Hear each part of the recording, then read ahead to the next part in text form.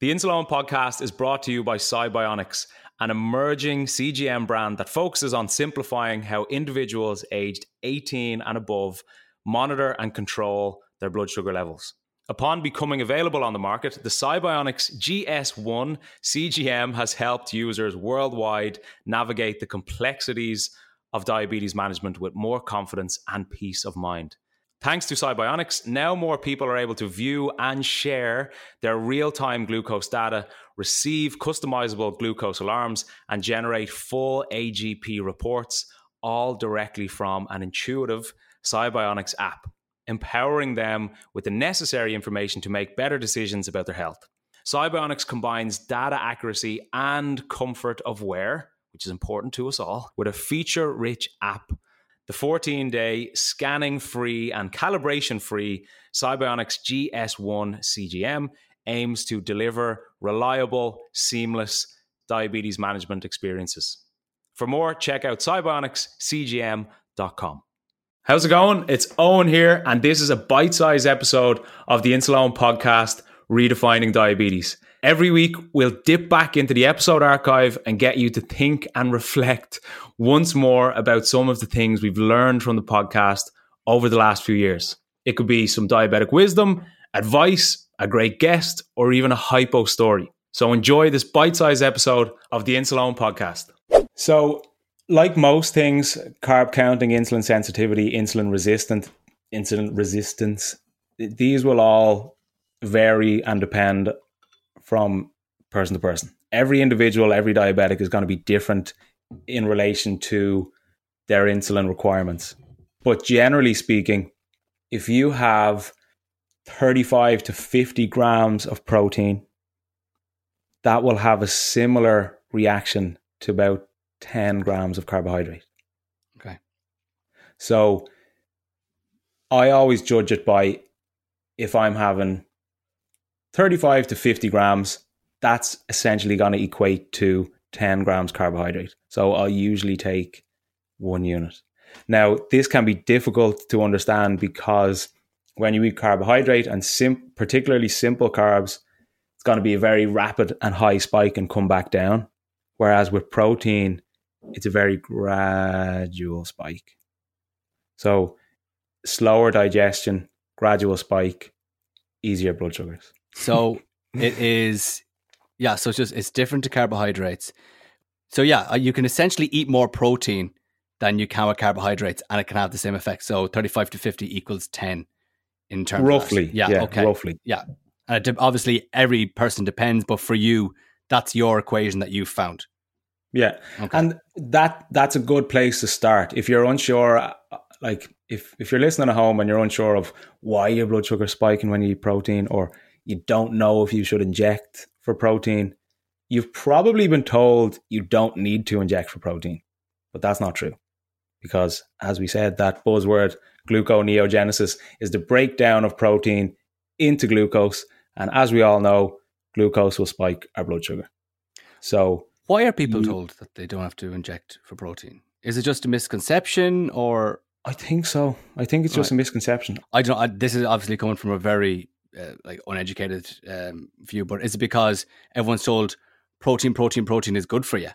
So protein is the better food to go for. So if you eat loads of protein, you'll be fine. Is it that type of mentality where obviously if you're trying to build muscle, just eat loads of protein? Would it be the same in terms of that in the diabetic world, where in normal world, it's like, not normal world, but you know what I mean? Carbs are bad. You don't have carbs, you don't eat bread because you'll put on weight, but protein's really good for putting on muscle.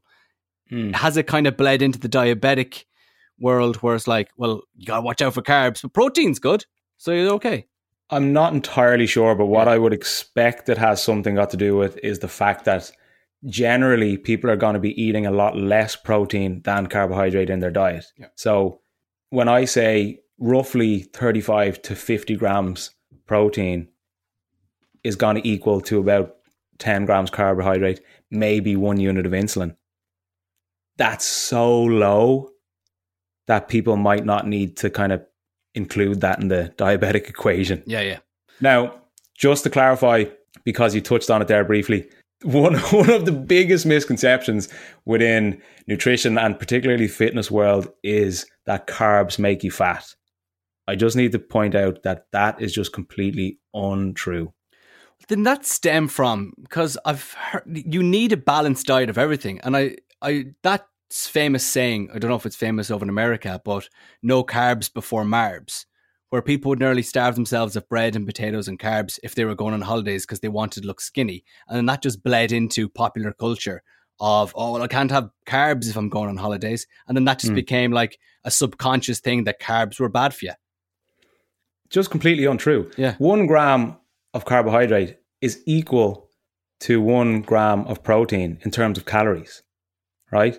Now, to put it into context or to give you an example, if somebody is on a 2,000 calorie diet per day, and that's made up of their 3 macronutrients, which are proteins, carbs, fats, if they, for whatever reason, go on a 0 carb diet, that's completely eliminating 1 macronutrient. So that is already, and probably more, because most people's diet would primarily be made of carbohydrate, you're cutting out a full food group. So you could automatically be cutting out like 800, 900, 1,000 calories from your day if you continue to eat the same amount of fat and protein. And of course, if you're reducing your calories by that much, you're going to think that, whoa, it's because I didn't eat carbs. No, it's because you lowered your calories drastically. Do you know? Yeah. Let's go back to protein. What are the benefits of protein? So benefits of protein, fat loss, I suppose it kind of leads us in because we were just talking about it. So protein, much like fiber when we were talking about it in 2 or 3 episodes ago, is the highest satiating nutrient. So that means that when you eat protein, that fills you up for longer, right? So if you're somebody who wants to lose fat or you're on like a fat loss journey, if you eat more protein, you will feel more full, but you'll still be able to lower your calories slightly to aid that weight loss. Make sense? Yep. Protein's thermogenic effect, which basically means that the more protein you have and the more protein your body is digesting, the more calories you're burning at rest. So your body's working harder, Graham, to break down chicken and steak than it works compared to breaking down bread. So because your body's working so hard to break that down, that in itself is burning calories. Muscle building, that's another benefit. So when you go to the gym, when you want to build muscle, basically what happens is if you go to the gym and you do loads of chest press or push-ups or squats, whatever it is, when you work out those muscles, there are micro tears in your muscles that need to be repaired. And these micro tears are repaired by protein. So if you don't have enough protein in your diet, you're not going to be able to build and repair those muscles back bigger and stronger. Thanks for listening to this bite-sized episode of the Insuleoin podcast. And if you want to listen to the full episode, you can check it out in the description. Chat to you soon.